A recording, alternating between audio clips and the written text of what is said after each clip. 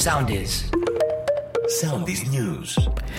Με τη φρόση Κυριακού, επιποδός και η τροχέα για τις μετακινήσεις των ψηφοφόρων στις εθνικές οδούς στην περίοδο των εκλογών.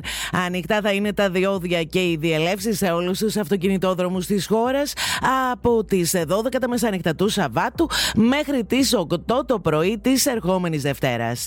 Ανεβάζουν στροφές και οι πολιτικοί αρχηγοί, πυκνώνοντας τις προεκλογικές τους συγκεντρώσεις.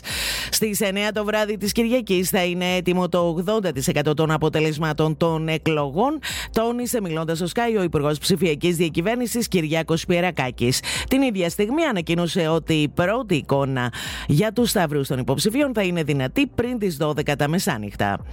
Στο 4,5% διαμορφώθηκε ο ετήσιος ρυθμός αύξησης του πληθωρισμού στη χώρα μας τον Απρίλιο, σύμφωνα με τα οριστικά στοιχεία της Eurostat. Πρόκειται για τον πέμπτο χαμηλότερο στην Ευρωζώνη, όπου διαμορφώθηκε στο 7,1%. Στο 8,1% ο πληθωρισμός στην Ευρωπαϊκή Ένωση, σύμφωνα με τα οριστικά στοιχεία.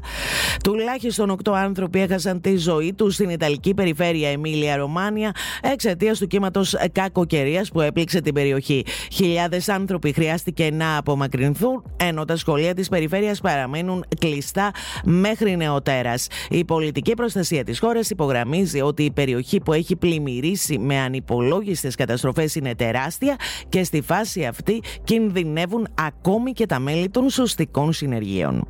Ακολουθήστε μας στο Soundis, στο Spotify, στο Apple Podcasts και στο Google Podcasts.